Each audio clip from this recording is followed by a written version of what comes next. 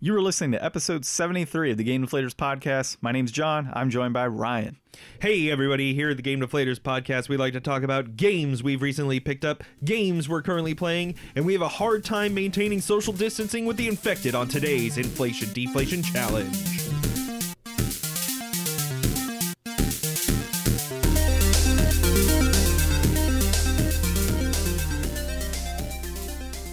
That's right, folks. So this week we're playing Cold Fear on the PlayStation 2. It's also on the Xbox. I unfortunately don't have that one, which is a little more well-received. But regardless. We'll get into that later. Yeah, we'll get into that a little bit later. So, John, what'd you pick up this week? So it was a light week for pickups. I actually had a few close call pickups that I was about to grab, and then it just ended up being nothing.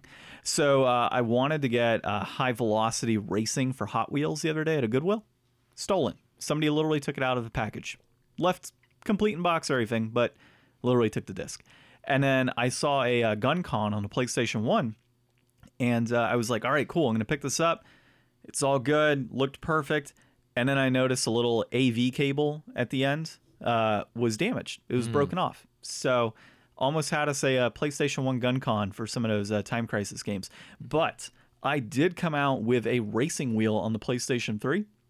It is I think it's a Logitech racing wheel, if I'm correct.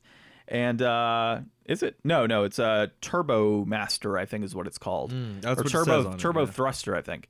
And so I picked that up. It was like $15 for the racing wheel. They normally go for like $60 to $80. And Thrustmaster, that's what it says. Thrustmaster, yeah. So I was wrong on both of those accounts.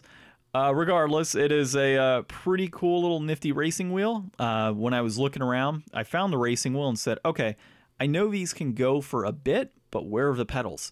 So I was digging around in a whole bunch of wires and everything else at the shop I was at, found the pedals, looked it all up, made sure everything appeared like other pictures on listings online, and it did. So $15, not a bad pickup. Hopefully it works. Hopefully. In terms of hopefully something working, we were talking about my 360 last week that I picked up and determining if that was obviously going to be working or not. At first, I was scared. No, I was petrified. So I booted up the 360 and the disc tray wouldn't open. Having worked at a game store years past, many years ago now, I realized that Xbox 360s usually have like a force eject. So when the tray gets stuck, and it's on the Xbox too, the original Xbox. So whenever this typically occurs, you pop open your tray, there's a little rubber band, and you just clean off that rubber band. You can boil it in some water, I've heard in the past. I usually just take like a 70 to 90% alcohol, clean it all off, put the rubber band back on, and call it a day. Works like a charm, no issues. So whoever that lady is that sold it to me thought she got away with selling me a broken Xbox. She hadn't met me. So, it works perfectly. Booted up Lost Odyssey the other day. Just kind of check it out and make sure things were working on that game because I obviously purchased it online, and it did. And last pickup for you, dude. I actually accidentally won a bid for Dragon Quest IV, just the case and manual. So I figured, well, I'll just put in a bid for like 23. It'll never hit that much. Yeah, it kind of did. So I ended up paying like $26 for a case and manual for Dragon Quest IV. So my loose copy sitting here in a corner now has a case and manual. There you go. Yeah, so not too bad. How about yourself? How often do you wind up buying stuff to just like finish off a game like that? It really depends on the game. So I can tell you a quick story. When I got .hack Quarantine and .hack... I think we've all got .hack Quarantine, John. Yeah, right? So Outbreak and Quarantine. So when I picked up that series, I got all of it for about $40 from the shop I actually worked at. It was before I worked there. We used to get good deals anyways from the employees there because we'd go so frequently. So we get college discounts and such. So at the time, the employee there, Missy, sold it to me for like $40 for the entire set. It was water damaged. So while it was nice that I picked it up for $40, the case was water damaged and there was no manual. So there was a website that I used to go on years ago, and I was hunting for the Quarantine and Outbreak cases and manuals because they were just crap. So that was probably honestly like a year of just like randomly searching eBay, randomly searching different places to try and find it. And eventually I ended up finding it on that same website. They had it for like, it was $3 or $4 for the manual and case, when on eBay they were sitting at about 60. Oh, wow. So I don't know how that shop didn't recognize that, oh, we have a $60 item we're selling for $4, but I usually will do that for premier type games, right? So Dragon Quest is, obviously a loved series. They go for quite a bit on the Nintendo DS. So that's one that I'll probably pick up the cases and manuals over time, just like I would have for .hack. Now, if it's something like, Space Channel 5 on the PlayStation 2, generally I don't care, because if I come across a copy down the road, it'll be cheap.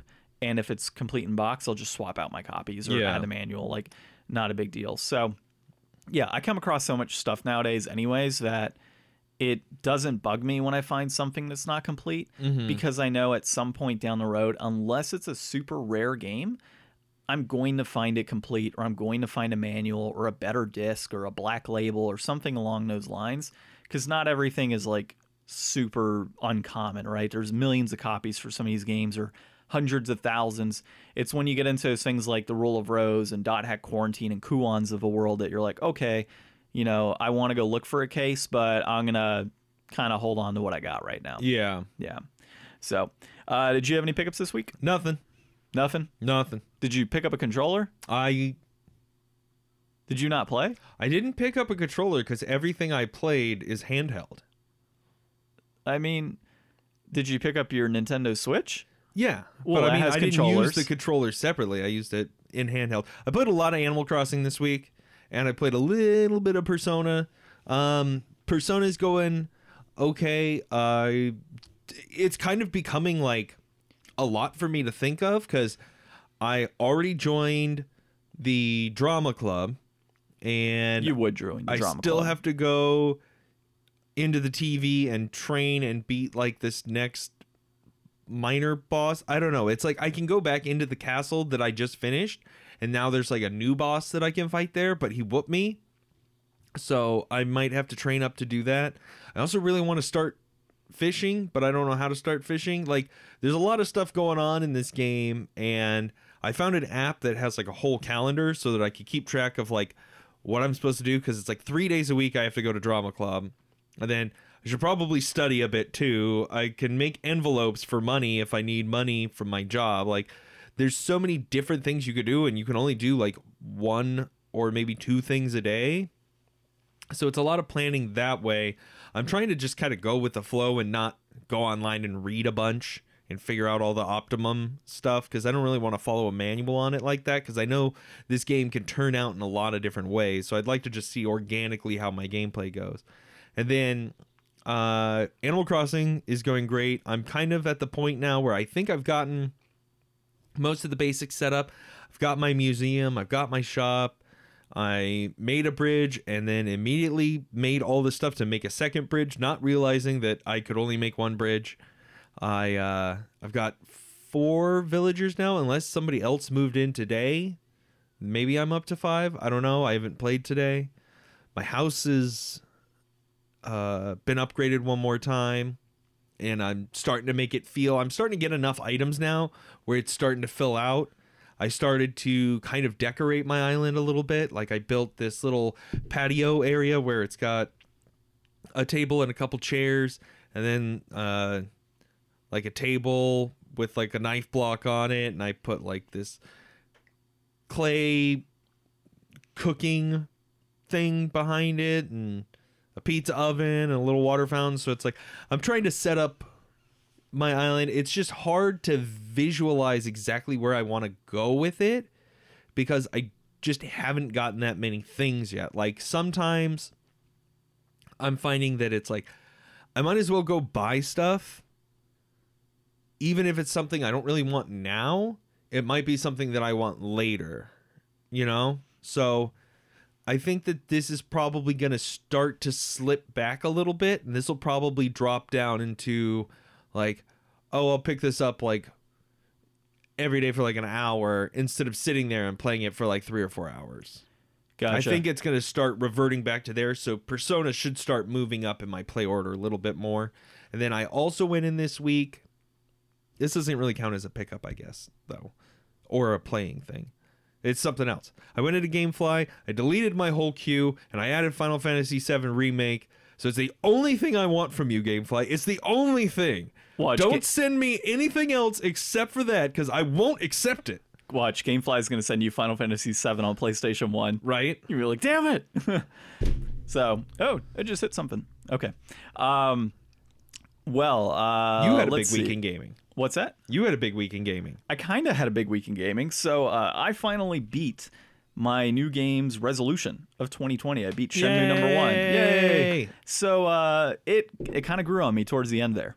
It actually did. It got me kind of wanting to play Shenmue 2. Oh, which is interesting because like the whole time, like, man, I will not play Shenmue 2. It's just not the type of game that I would want to play. And now I kind of want to, but I'm not going to jump right into it. It was too slow of controls and stuff for me to be like, let's do this again. It is only almost April now, so there's still 8 months of the year left. So you could always pick it up later in the year if you want to. Yeah, well, I mean, remember, I had mentioned that I would play all 3 at first. I'm like, I'll take that back. I'll just play the first one, see how I feel, and then maybe I'll play the second one. So long-term goal, I'll pick it up later in the year and play the second one, but highly unlikely. Well, and it can always become, I mean, not really a new game's resolution for you in the future, but I mean, the reason we do the new games resolution is for games that, you know, have been sitting on your shelf, that game that you've always wanted to play but not really gotten around to. You know, this will just become another one of those games that joins that pile for you. Yeah, I would say so.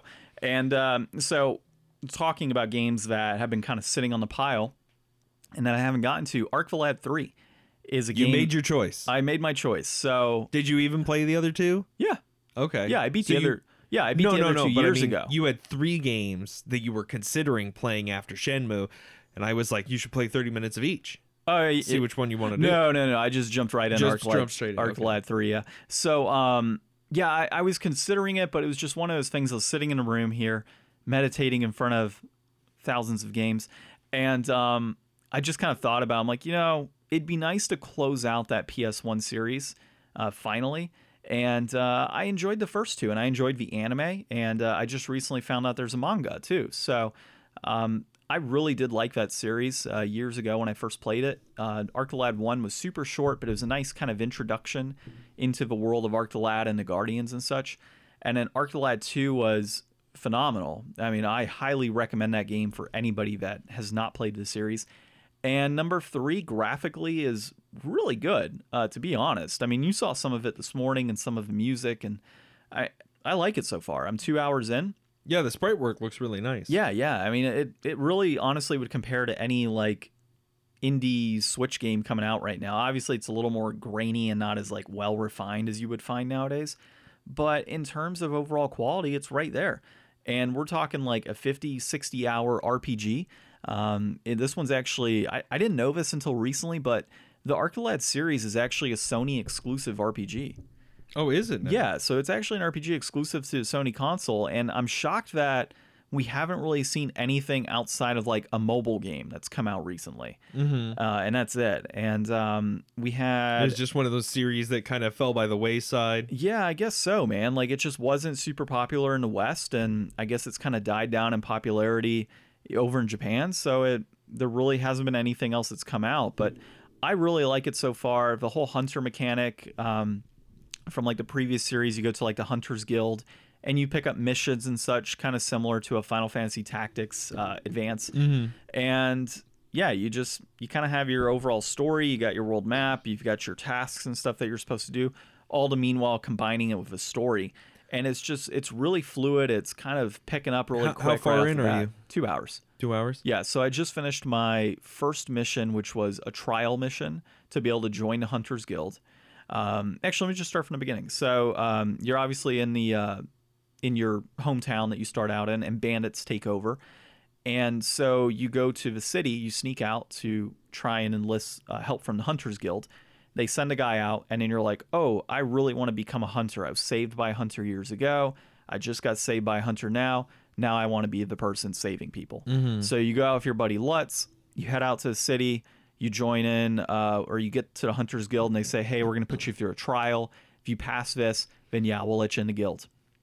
So just completed that part, and I just picked up my first 3 missions. The first one being going off to help another hunter by delivering some supplies. So far, so good. I've really enjoyed it. Early adventure fetch questing. Yeah, so far. But I'm liking it, and it really does remind me of when I played the first 2 Arc the Lads, and as I said, highly recommended series. I would definitely play them if you haven't, and it's totally worth it. I can't really speak to the PS2 versions. I saw my brother play those years ago, and I don't think he ever beat Arc the Lad 1 and 2. I know he beat 3, and I think he beat the Twilight one. I forget the name of it, but he beat 1 or 2 of the PS2 ones, and those are actually not as really well received. They kind of went away from a lot of what the series was big on, which was a lot of the square tactical components, and they kind of did away with that in the PS2 games. And like I said, I can't speak too much to them, but I just hear they're not as good. So we'll see if I get to those down the road. Eventually. At some point, yeah, but I'm really stoked about starting this game. And, after you leave, I'll probably pop in another hour or 2 on it. There you go. So, yeah. Yeah. All right. So this week, jump into news. Breaking news. Everybody's still on lockdown. Everybody's still talking about COVID-19 nonstop. And Xbox is talking about it. So this week, we've got Xbox releases statement on COVID-19's impact on exclusive game development. This is by Eddie McCutch at GameSpot. I hope I pronounced that right. Thanks for the article. This article goes over, and I'll just read you the quote. This is from Matt Booty at Xbox. Laugh now. We know that gaming connects people during times of social distancing, and we are committed to delivering the highest quality Xbox Game Studios games for our global community of players. At the same time, the health and safety of our XGS development team is our top priority. Each studio is facing unique challenges and constraints depending on its particular location, and many of our external development partners around the world are similarly affected. We are supporting our studio leaders to make the right decisions for their teams and individual games during this challenging time. So I'm glad that people are coming out and they're, being supportive and making the right choices now. Like, it's important that, social distancing is maintained and, not putting people at risk. I appreciate all of that, and I'm glad for their efforts. But what I think this is going to wind up being is extra crunch from home, which is a little bit better, but extra crunch. Like, I have a feeling all of these possible delays in games and stuff is just going to be people feverishly working from home at all hours because they'll already be there. So it's like, oh, well, you don't have to drive to and from work anymore. That's an extra hour you could put in a day. I could totally see this leading to a lot of bad stuff, especially because, crunch is bad for, your mental health, your physical health, your relationships and stuff like that. Like, it's one thing for your significant other to be at work, working all the time, especially like if they're in a crunch period, but for them to be at home and working probably even more hours because it's harder to communicate. A lot of processes probably slow down no matter how acclimated you are to working from home. It's just going to end up being more time. And now you're kind of being ignored at home while you're there. Like, I can see this being a bad thing. And we've been talking about the industry and crunch for a while now, and it isn't really getting much better. And I'm hoping this doesn't kind of overload onto that and become that, but that's kind of what I think. There's no way that they're not going to be able to delay stuff with this all happening. Well, see, I mean, we even deal with that in my industry of marketing. And so it's, right now we're kind of seeing that. It's hard to kind of communicate with your boss or your coworkers. I'm used to being in an office setting, right, where I could just walk in and say, hey, you just sent me this email. It's a lot easier to show people renders and art and, things like that, visual things in a game. It's a lot easier to stand there and show somebody than to, all right, is the feed going through? Can you see where I'm pointing? Is this working? Yeah, exactly. So the communication just is going to be hampered. And, as I said, like it's one thing for me to go to my boss's office, slap a piece of paper down and say, hey, here's the artwork I'm looking at for this campaign we're running and this upcoming email. Do you mind taking a quick look? Okay, yeah, no problem. Take a quick look. All right, I go to my desk, I'm working on it, and we're kind of done, right? Versus now I'm seeing there's a lot of email back and forth of, oh, well, I don't like this, I don't like that. It's not direct, and there's a lot of delay, right? Because there's so many things happening at once for multiple people. And I can see that happening in the gaming industry, not only leading to stress during that crunch time and issues at home and, like you said, the physical well-being of these employees, but also delays in the industry. Things are going to be a little slower paced. It's crunch or delay. There's really no two ways around it. Yeah, and so one of the other articles on here that we're looking at this week was Sony warns risk of delays to PlayStation games. And this one's by Andy Robinson of Video Game Chronicle. And so it's kind of the same situation, right? Sony basically told their shareholders, look, there might be some delays on some of these games, not only because of supply chains, but you still have the issues of development, and you still have these studios that are shut down for working at home, or manufacturers are shut down. Yeah, they talk about that in the article. They had to close down 4 of their manufacturing plants for 16 days back in January. So those are up now and churning out games, but other places. Ghost of Tsushima is actually delayed an extra 10 days now. It was initially June 16th. It's now June 26th. So, I mean, that's already seen a delay. And we mentioned a while back Final Fantasy VII Remake potentially being delayed. No word has come out on that. I don't think it's going to be delayed, but you still never know. I mean... You hear that, Gamefly? No excuses. Exactly. No excuses, Gamefly. So... yeah, I mean, we could still see delays like that. If borders are shut down, if supply chains are just cut off from the outside world for a bit, say if retailers like GameStop close. Well, they're technically closed, but they said they're going to be open apparently for that, by the way. Apparently, I was reading a thread on Reddit where a guy had called GameStop asking about Final Fantasy VII and whether or not they'd be open. I know there's some COVID going around, but is my game still going to be there? Yeah, exactly. And they're like, oh yeah, we'll be open for that. Like, really? You're going to be open for just deliver to people's houses? Put the extra money and deliver to people's houses. I mean, it's already free shipping for what, $50 or more? Like, deliver it. Yeah. So, yeah, we'll see how it all pans out here in the next few weeks. But yeah, I would expect that we are going to see delays. And while Sony and Microsoft have feverishly said, no, we're not going to have delays to our consoles that are coming out, there's not going to be any disruption, they don't know that. Well, I mean, it's another week. Another week, put another tally on the tally board. Another week where Sony doesn't tell us anything. Yep. And then also kind of says, and we might not show anything for a while on some of this other stuff either. Yeah, exactly. We might have some delays on games. Like, here's my question. Why would you have some delays on games due to the supply chain, but you wouldn't have delays to the manufacturing process and the production of your PlayStation 5? You would literally have had to have it all done now. Like, and they don't. So I don't understand, like, why they're not just coming out and saying, hey, just FYI, this might be delayed to 2021. And that's it. Just come out with it instead of there's not going to be any, like... And this is such a weird launch. I know we keep talking about this same thing over and over and over again, but it's going to be such a weird launch with the kind of like soft launching of games that are going to be on both consoles and backwards compatible and all that stuff for a while. So it's like, what are you hurting in just admitting that there might be a delay? Like, if there is no delay, you'll be fine. But like, they're going to wait until the last possible minute.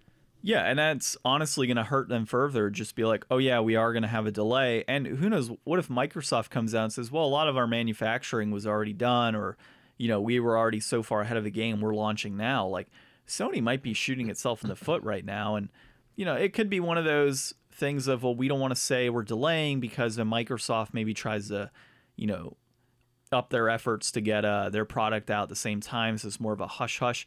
Who knows at this point, but... I have a feeling it's going to be delayed into 2021. We don't know how long this is going to be lasting for, the whole coronavirus deal. So we'll see.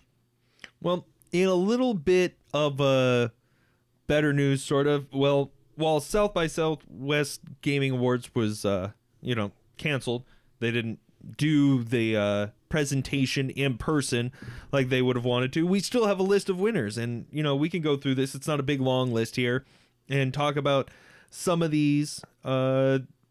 I don't know. I don't think either of us really played many of these games, but we did both play the winner, Video Game of the Year, Sekiro: Shadows Die Twice. Speaking of which, where are you at in that game? Haven't played it again.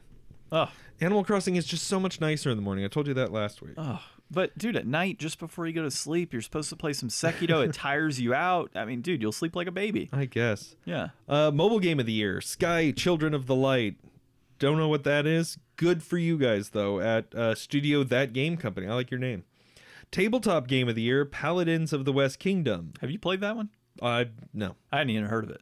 VR Game of the Year, No Man's Sky Beyond VR. I've heard that. No Man's Sky's been out for a long time. It keeps getting better, and apparently the VR is great. If you are a VR person and you're out there and you're not playing Half-Life Alyx, I guess check this out if you haven't. Trending Game of the Year. Now this, I read their description and I like it. Awarded to the game that consistently entertained and kept us watching on social platforms with its humor, stories, and more. Winner, Pokemon Sword and Shield. Now I don't know about, humor, stories, and more because I wasn't really involved. I've told everybody before, I love Pokemon to death, but I'm just not interested in the new Pokemon. But man, did it give us a lot to talk about this year. I mean, I think it might be up in the running for one of our most talked about franchises of the year outside of, probably Fallout 76 and Anthem. I think we probably talked about Pokemon the most. Yeah, I would say we talked about Pokemon the most, and then the PlayStation 5, which isn't a game necessarily, but that would be our next trending topic for the year, would be PlayStation 5. And then the Matthew Crump Cultural Innovation Award, awarded to the game that best challenges the norm of everyday gaming and offers a culturally innovative view of the game world, character, or gameplay. This went to, Disco Elysium. Disco Elysium, I haven't played. I've heard a lot of people that I trust their opinions talk about it and say how great it is. Might not be up my alley, but a lot of respect for how much this game has gotten out there and how much people love it. Definitely check this one out if you're interested in something new and different. Yeah, I know my brother was playing that when he was here out in January, and he absolutely loved it. Great. I want a physical release of it. That's the only deal. Yeah. I think I'm sure you'll probably get one through Limited Run or somebody. Yeah, or Super Rare Games or something. Most promising new IP, The Outer Worlds. Which I did buy that.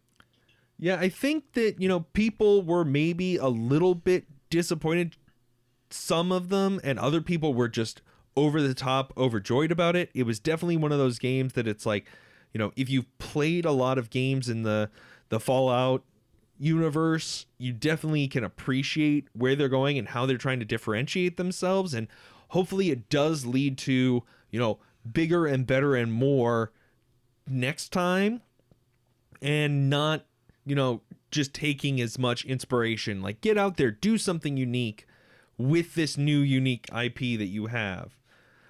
Excellence in animation, Kingdom Hearts 3. That's a hard one to argue against. Excellence in art, Legend of Zelda Link's Awakening. I just sent that back to Gamefly. Don't send me Final Fantasy VII Remake Gamefly. It was a beautiful game. I love the art in that. It was so cute. Did you ever beat it? No. Nope. Excellence in design, Control. Control's supposed to be really good. Yeah, I've heard some really great things about that. I think Game Grinder recently played that one, if I'm correct. And yeah, there's a few different people on Twitter that we follow that have been mentioning That was Control. Up for a lot of Game of the Year Yeah, awards. I got to check that one out. I think it's cheap now too. Excellence in gameplay, Devil May Cry 5. I haven't played that one, but I love a good Devil May Cry. Excellence in multiplayer, Final Fantasy 14 Shadowbringers. Musical score, Death Stranding. Narrative, Disco Elysium. Sound effects, Jedi Fallen Order. You can't get better than TIE fighters and lightsabers. Technical achievement, Death Stranding. Visual achievement, Sekiro. Beautiful game. Love the way everything looks. Like moving around and exploring in that world and like leaping through the mountains and stuff. Super cool. Game industry champion of change, Steven Spohn. He works with I think it's the Able Gamers charity. Game industry journalist of the year, Cecilia De Anastasio. I don't know that we've ever covered any of her articles, but maybe we should see what we can do to fix that in the future. Yeah. So those are just their awards for this year. I think it's a great, diverse list. I think that, all of these are great candidates and are all very deserved of what they're nominated for. I think it's a great list. I do think it's weird that it's like super late in the year that they're doing this. When most people are doing it end of 2019, beginning of 2020. So that's kind of odd, but I think they usually do it to coincide with the South by Southwest convention. I think they have. Oh, really? I think so. I mean, that would make sense. Now, I'm gonna say right now in John's way too early poll of Game of the Year 2020, which obviously they'll be doing 2021 for their Game of the Year. None of the Game of the Years this year are even out yet. I know, exactly. So I'm thinking, provided that the gameplay is good. And there's nothing, and it gets good reviews initially, Ghost of Tsushima will likely get something a visual, and I could see it getting a Game of the Year next year as well. Final Fantasy's gonna sweep. Nope. Sweep. No way, man. No way. Final Fantasy VII will be up there, but I think Ghost of Tsushima is going to take it. We'll see. Well, let's take a look at another list. Now, this list is a list of games that aren't so great. This is by Kyle Glatz at Ghetto Gamer. This is terrible PS1 games and otherwise great series. We got to follow this guy on Twitter. I got to see if he has a Ghetto Gamer hashtag. So he set up a list here. It's a short list. We'll go through all the games on here. And these are games that he says are terrible entries in an otherwise good series. Twisted Metal 3, I used to love the Twisted Metal games. I played the first 3 or 4 at least. I never played Black. Whichever one that one was the last one I didn't play. Black was on PS2, wasn't it? I think it was on PS3 because wasn't the guy from Twisted Metal... Sweet Tooth was in PlayStation All-Stars Battle Royale. Well, yeah, they released a Twisted Metal. I think Black was released on the PS2, and then they had another Twisted Metal release on the PS3. If you keep talking on this list, I'll find it and I'll let you know. Okay. So I agree with everything he writes in here without actually having played it enough recently to compare and contrast. But, sometimes it's just that when a series comes out with another entry, maybe the controls aren't as tight. Maybe it switches over to a cast that you don't enjoy. Yep, it is on PS2. John is right. There's just something about some sequels that doesn't really hit the mark. Obviously, Mortal Kombat Mythology Sub-Zero definitely doesn't hit the mark. If anybody's ever played this, it's a really weird hybrid fighter platformer where you're Sub-Zero, and it's just not great. It's just not fun. It's just not Mortal Kombat. I remember the first time obvious choice. The first time I ever played that game was with my best friend in elementary school. Did you guys rent it from Blockbuster like I did? No, he owned it. He owned it. It was that's worse. Even worse. It was worse. Yeah. So is that worth anything now? Maybe like $15-$20. No, probably not then. Not worth the investment. No, not really. But I have it on N64 as well, and I have the that's the one I play, and I have the Prima guide too for it. So no, dude. So it's a really quick short story. So he came over, and I think I told this in our episode of greatest moments in gaming. So comes out, slaps out this giant disc case. It's got all of the sleeves of the games and such. And we're going through. I'm like, Mortal Kombat. I haven't played this one yet. We pop it in. We probably went 20 minutes, and we're like, nope. Put it right back in the case. Yep. Yeah. That's I think what most people did. Yeah. Next up, Spec Ops Ranger Elite. I've never played any of the Spec Ops games, but basically this just seems like a game that they made a sequel and they just never really updated it enough to be sequel worthy. Monster Rancher Battle Card Episode 2, a poorly designed card game for a poor imitation of Pokemon, and neither of them really ever stood a chance. and Dragon Ball Z Ultimate Battle 22, a slow fighter on the PS1 that doesn't even include Yamcha. You got to have Yamcha. And I mean, that's his list of disappointing sequels on the PS1. I mean, I'm sure that there's a lot more out there. I haven't even played all of these games. I was like, come on, John, we both grew up playing PlayStation. We could come up with some games, but I really couldn't think of anything. So me and John kind of went off on our own, and we'll post this out on social media to hear what you guys have to say. Find us on the Game Deflators everywhere except for Twitter at Game Deflators. Leave it in a comment somewhere if you want, along with 5 stars. That would be nice. But let us know somewhere some disappointing sequels that you can think of. Doesn't have to just be PS1. Me and John definitely made our list of more than just PS1 disappointments, because everybody deserves a chance to be disappointed. Yeah, and of course, listen to us on our podcast applications out there. Podcast Addict is one of them. Spotify, iTunes, Google Play. I think Apple Podcasts is a new iTunes list. And iHeartRadio and anything else that has a podcast application. You should be able to find us. If you don't find us, let us know that we're not on there, and we'll be on there.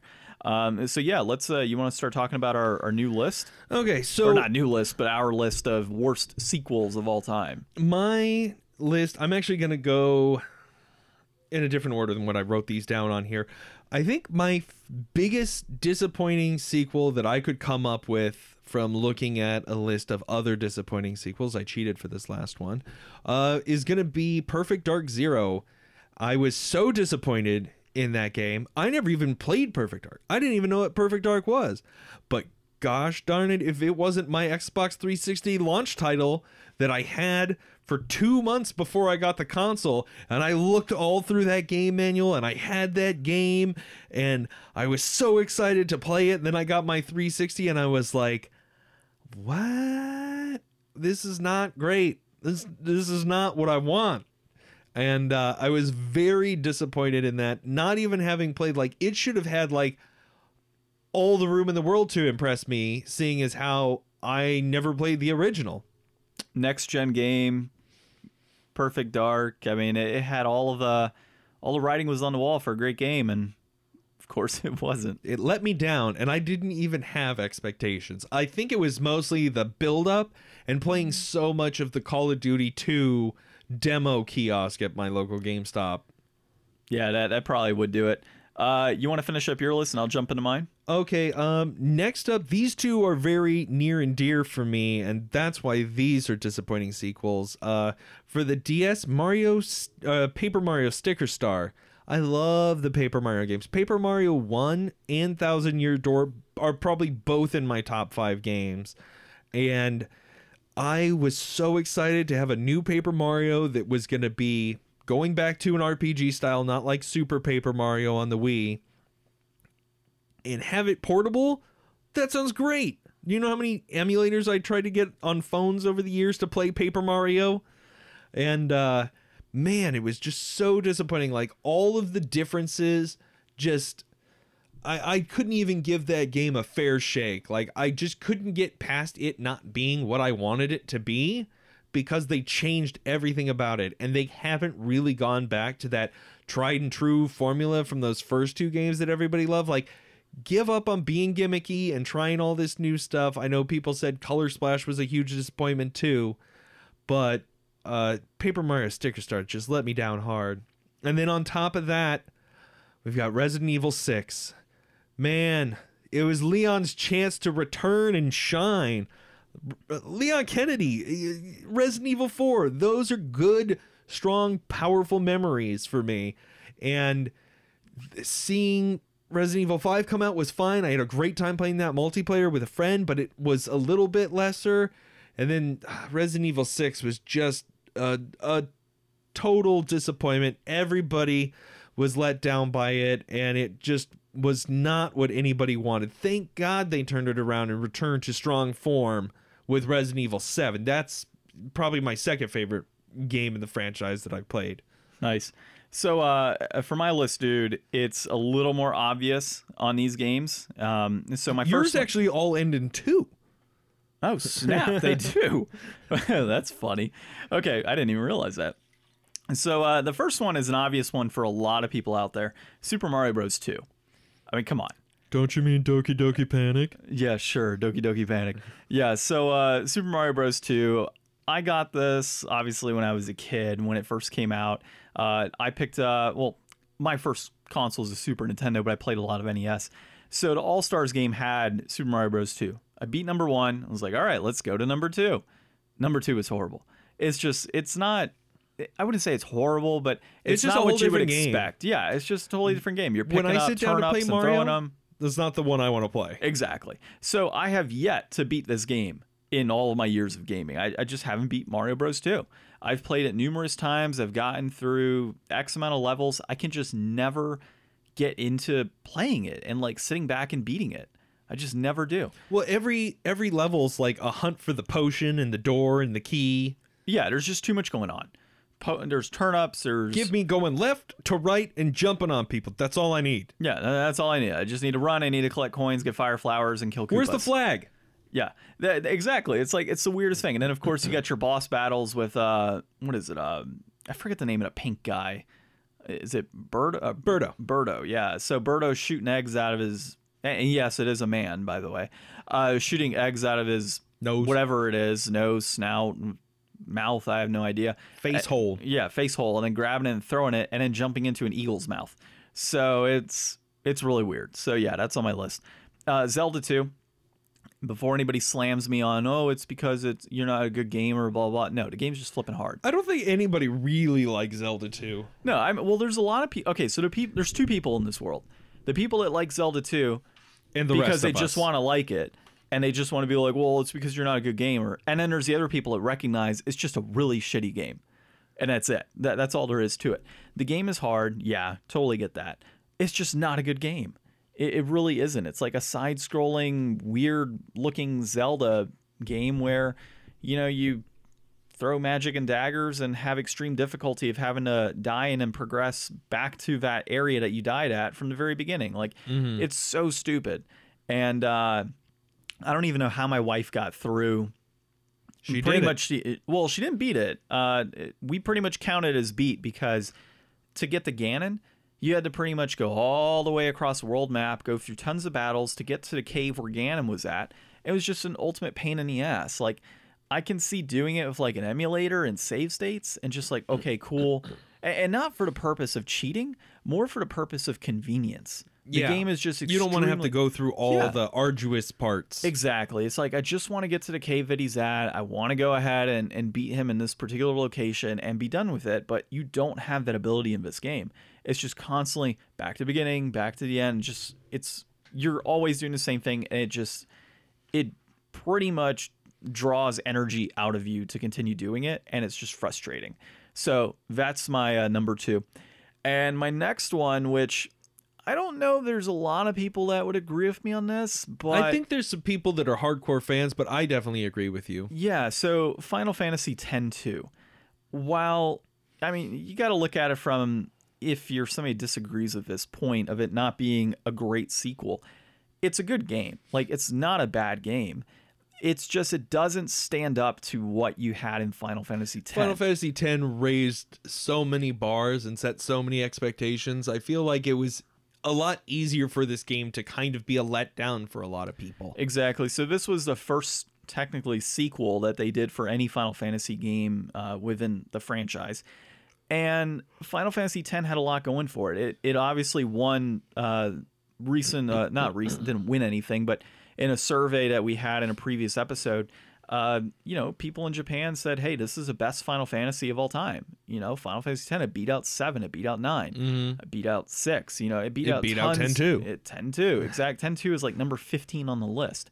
So you got to consider this is arguably the best Final Fantasy game of all time. And then you transition into dress spheres and getting like all of these different dress spheres that you have to then go ahead and get different moves for and chain attacks. And it was just very different.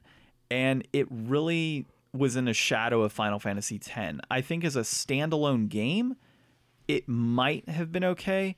But the fact that it was, in that shadow of the best Final Fantasy of all time, it couldn't stand up to that. Yeah, it really couldn't. And so I would say that would have to be a really disappointing sequel. I thought there was gonna be a lot more to it.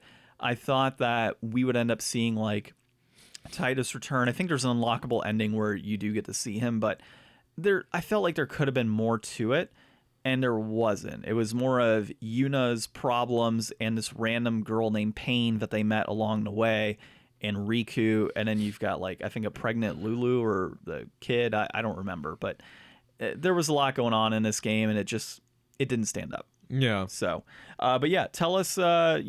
That's our top 3 worst sequels of all time and existing franchises for us, or inserts later on into a franchise. In your case, with Resident Evil 6 and Mario Sticker Star.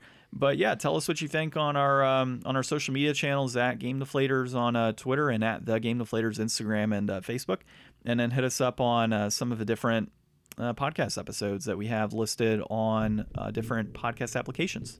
All right. So this week's Inflation Deflation Challenge, we're talking about Cold Fear for the PS2. This is a survival horror third-person shooter. It's got some of that over-the-shoulder stuff we loved about Resident Evil 4, but not quite as well. This was developed by Darkworks, published by Ubisoft. Designer was Nicholas Castang. Released back in March 2005. To not good reception. This game is about like a 6.97, depending on what you're playing it for. People prefer it on the Xbox, it looks like, review-wise, but an utter commercial flop.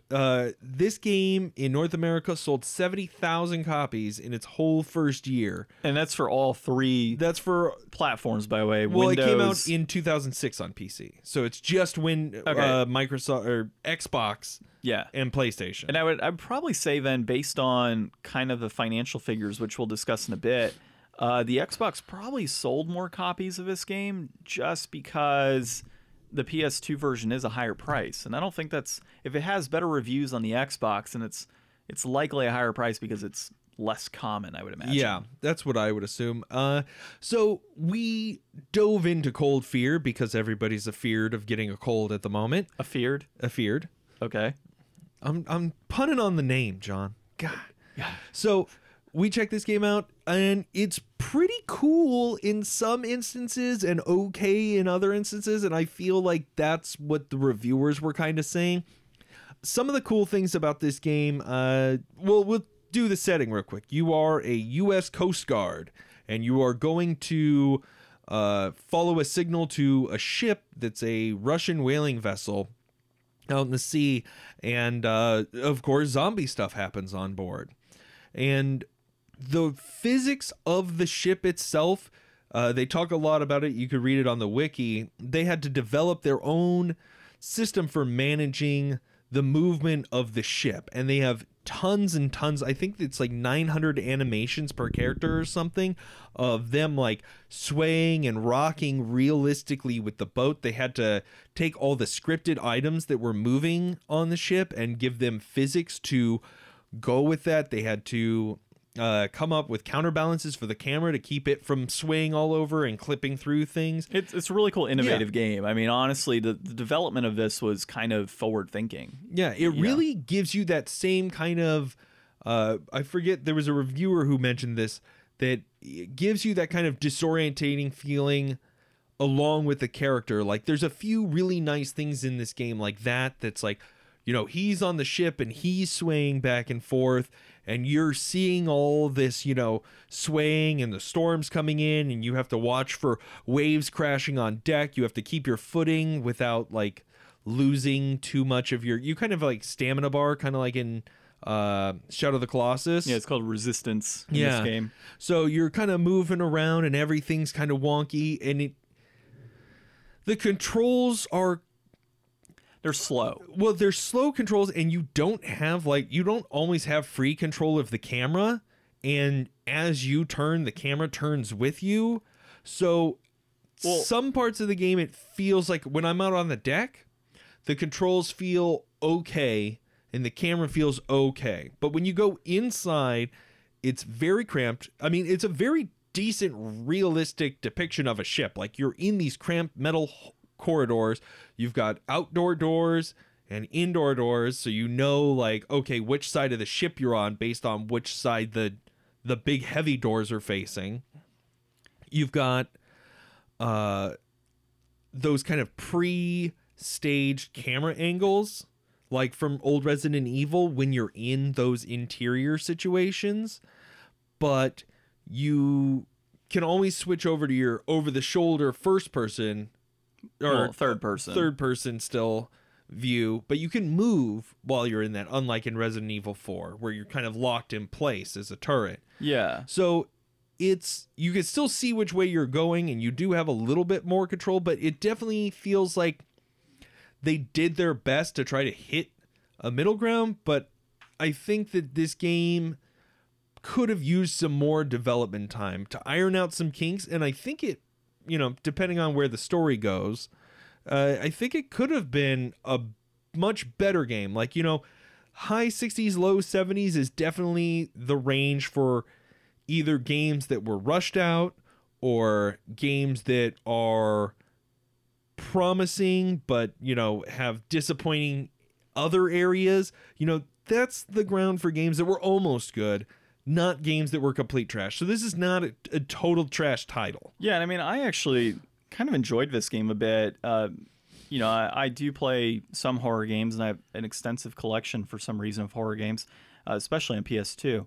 But this game in particular, I would echo exactly what you said. And for me, it was really the rocking was really interesting in the physics of this game. So when you have these zombies coming at you, right, during the game, which are very much running zombies with weapons in their hands, which is even crazier, and they will not die unless you hit them with a headshot, like most zombie games. So that's kind of frustrating.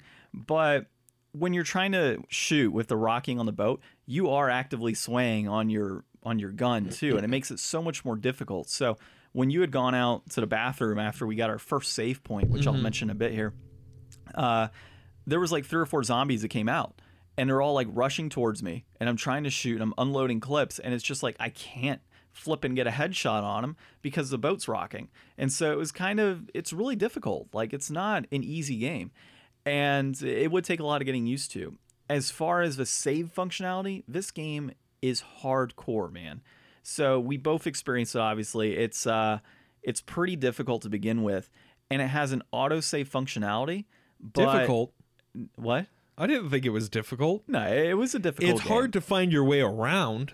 Well, you didn't get to the part that I did. I blew everybody's head off instantly that I ran into. Okay, those Russian mobsters never stood a chance. We'll load it up. Yeah, that's another thing. Why are Russian people shooting at you when you're there to save them? They don't know you're there. You have a They're gun. worried about the zombies. The zombies aren't shooting guns. They have axes and knives. I don't know, man. If I was in a zombie situation, I'd probably shoot everybody. anything that moved that didn't speak my language. You hear that, folks? In post-apocalypse, Ryan is not the person that you want to run into. No. So, yeah. So I would say that the part that I was playing when you went off was actually fairly difficult because you have multiple targets running at you with weapons, and it's just that boat rocking. It was just a heavier sway versus when we were inside the ship itself. It wasn't as bad as the rocking outside.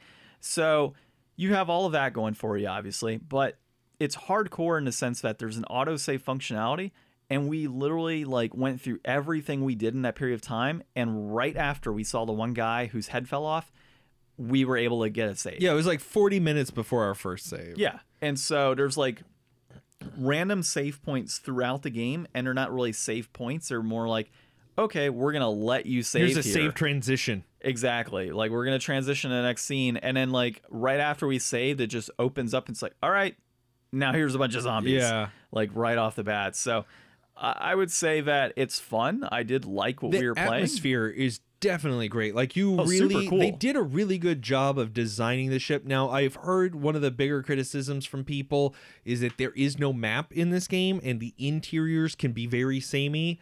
And we definitely did get disorientated and lost, and we're trying to find. But is that a negative though? If you think about it, is that a situation where if you were in that situation in real life, you wouldn't have a map? And everything would look the same in the dark and on a boat with zombies. It definitely, I could see that if they did it deliberately, it would be, pretty good. But there's just like, the problem is like the ship has signs and stuff, but they're all in Russian. And a lot of them are kind of faded, like the paint markings pointing in different directions. So it's like, unless you want to remember what this Russian word looks like and which way it's pointing and use that as a marker for a navigation system, like in other games that don't have maps and you're like using real world like signage and stuff to navigate. Yeah. That's all great if it's in a language that you can understand or represented in a way that you can understand. Like, it makes more sense to do it that way. If they did it intentionally and they want you to remember like ciphers for different, words and stuff and be like, oh, this must mean medbay, or at least to me now it means medbay this direction. Like, that kind of works, but it can still be frustrating getting around. Especially, I don't know, like, it seems pretty open. Like, it really didn't feel like we were directed to go in one direction. We kind of explored around a lot and we ran into every locked door you could imagine. Yeah, that was kind of frustrating. There wasn't really like an indication of, oh, you have to go this way. Now, I did notice though, when we got to that top deck where he was like, oh, this isn't the right direction. I was like, oh, okay. And then I tried to go through another door and it was locked. Well, he said that whenever any of the stairwells were blocked too. Well, yeah. I mean, he did, but this was a piece in particular where it was a door that we had already come from. Uh-huh. And when I tried to go back, he was like, no, this is the wrong direction. Okay. So we were heading in the right direction that whole time. So we started at the back of the ship and we were making our way up to the front, which is why we never got the whole thing of this is the wrong direction. And also why a lot of those doors were locked, because after we went through it, I think it was to prevent us from going back in the wrong direction. So, this game, 6 out of 10, 7 out of 10 overall. I would say it's probably in that 7 to 7.5 range in my mind. It doesn't hold up to like a Resident Evil game would back, PlayStation 2 era, especially Resident Evil 4, as you had mentioned. I mean, this was, I was reading, this is the studio's second game. Yeah. And Ubisoft's first game like this. And you know what? If this is a first game that Ubisoft did of this style, and it's only the second game from, was it Darkworks Studios? Yeah, I would say it was successful in terms of development. I mean, it wasn't bad. It's not a terrible game. Commercially, it was bad. Commercially, it was bad, but was it rushed? Maybe, but everything worked outside of your face losing textures in a bathroom. Yeah, it did not like the face. That was kind of random. So that's kind of what we think about the game. Let's see what the numbers are behind this game. We've got complete inbox 2604. That peaked December 2018 at around 2744. That's currently trending up. We've got a loose copy for 1619. It's currently at its peak, and that's also trending up. These are the PS2 numbers, by the way, just so you know. And so it's at peak right now for the loose. Oh, and it's still climbing. It's rising back up towards peak for the complete in box. The most expensive version is that PS2 complete in box, and the cheapest version, Loose PAL Xbox, for $436. So if you absolutely have to have a copy, I guess that's your option. But well, if you're in a PAL region, obviously. Yeah. But yeah, Xbox for would probably be the cheaper option, like you said, for anybody wanting to play it. Which is what led you to think that most of those 70,000 copies that were sold that first year were probably Xbox versions. Yeah, exactly. I mean, I don't know for sure. One area I go to is VG charts with a Z at the end. Sometimes you can find data on some of those games. So like Rule of Rose, for example, I think it's like 10,000 copies worldwide or something, or North America. And then it's like 10,000 copies worldwide for like PAL region, if I'm correct. So yeah, I mean, VG charts would be a good one to check out. Maybe we can get a better figure on why this might be a little more expensive on the PS2 versus the Xbox. In terms of price point and where I stand, dude, I mean, honestly, with this game, if I found it at $15, complete in box, and went home and started playing it, I would say it would be worth the $15 that I pay for this game. 15? I would say 15. Yeah, 15 would be a fair price if I found this game and played it at home, and the 6.5 hours of gameplay I think it offers, that wouldn't be bad. At $15, complete box. Where would you stand on this? PS2 wise, obviously. Xbox, it's perfect right now. I just think that this is a game for anybody who's already played probably every other survival horror game out there and they can't get enough of them, and I think you're going to be disappointed in what's in this game. But I think that at a 6-hour playtime, and if it's a genre you're interested in, or you don't mind, a little bit of jank in your games, that this could be a good buy for some people. But I think that if you want to buy it, you should buy it now before it gets any more expensive. I think that it's not worth $26, but it's more worth $26 than it is $30, if that ever happens. True. Get it cheap while you can, if this is something that you're interested in. I'm going to go,